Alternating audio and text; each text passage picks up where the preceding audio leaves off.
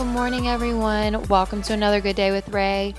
Today I'm going to talk about the book Big Magic: Creative Living Beyond Fear by Elizabeth Gilbert. I first listened to this book a couple years ago. I got the Audible version and was listening to it a lot on my route. Back then, I was very dedicated and wanting to write a book. I've been wanting to write a book since I was 8 years old. Since having my podcast, I feel like that's been a good outlet because I realized I wanted to write my book just because I had a lot that I felt that I had learned by listening to a lot of content and changing my mind and going through depression and anxiety and where I'm at now. I just wanted to write a book about that, and maybe one day I still will. But back when I was reading this book, I will say I feel like this book is more geared towards writers, and I know this because I've been in a book study with it, and people that weren't writers didn't really resonate with it that much. But it talks a lot about ideas, and it talks a lot about acknowledging your ideas whenever they come to you. And this is not a book review of that. I want to read a quote out of the book that has stuck with me for a long time, and I hope it helps someone. That if you're a writer, I hope it helps you. I hope if you're not a writer that it helps you. So this is the quote.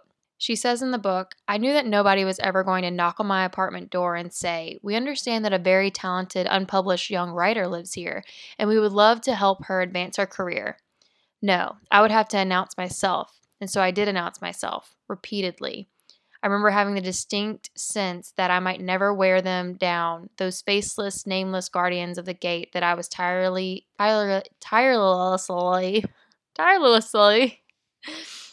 bleh, besieging. They may never give in to me. They may never let me in. It may never work. It didn't matter." So she wrote that when talking about, I think it was the part she just kept submitting her work. And she was just determined to get published one day. And I admire it so much because I think in anything, any endeavor, I'm going through something right now where rejection is kind of inevitable, which is so scary. And I'm feeling that right now, that not everyone's going to say yes to me. And I still have to move forward because anyone who has made it anywhere on this journey of quote unquote success, whatever that looks like to any of us, has faced rejection. So that could be anything, like even in love.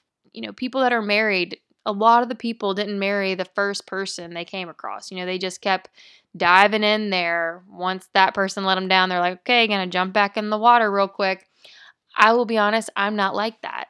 I'm very much not like that. It's a big reason why I'm single. Rejection in relationships has always hurt me a lot. And I also think it's why I don't have published writing, because the idea that someone would reject my pride and joy of words that I worked so hard on, and to hear no, that part terrifies me in a way. So I don't know. For some reason, I have found a home doing this. This doesn't scare me that much. This feels good, probably because I publish this whether and there's no gatekeeper on my podcast. I get to publish it no matter what anyone higher up than me thinks about it. They don't get to veto it and be like, "That wasn't that great, Raylan. Go do it again." Or, "We're just going to cancel you because not enough people are listening." Like, I have complete control over this. So maybe that's why I have comfort here. Also, over my social media pages, I've been posting a lot more on there. Anyways, getting on topic. I love the part of this quote that says, "I knew that no one was ever going to knock on my door and say, 'We understand that a very talented, unpublished writer lives here, and we would like to help her advance her career.'" And the truth is, that won't happen to any of us. It's very rare that we just have to keep showing up. Now, as we show up, those are the people that do get noticed. I mean, have you noticed that? It's the people that really put themselves out there, play the sports and play in all the games, go to the colleges. Like, they get seen because they kept showing up for their craft.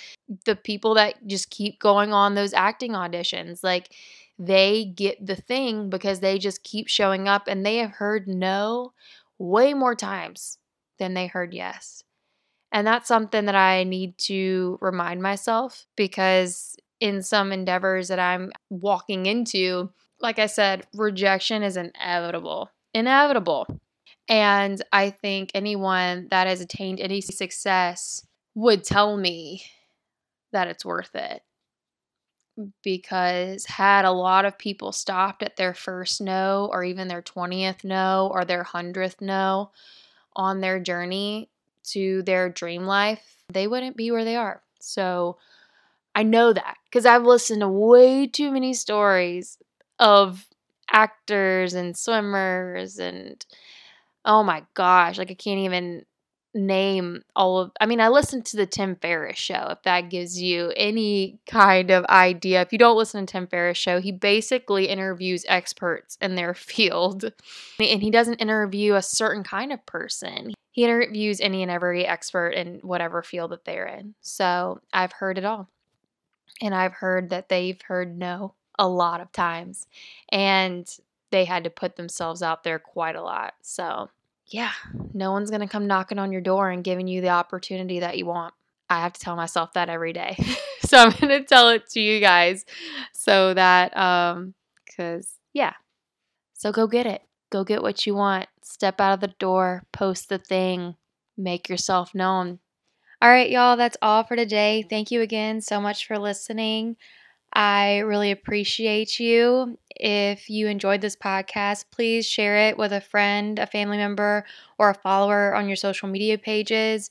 Rate the podcast, review the podcast. I really appreciate it. And I will talk to you all tomorrow. Bye, guys.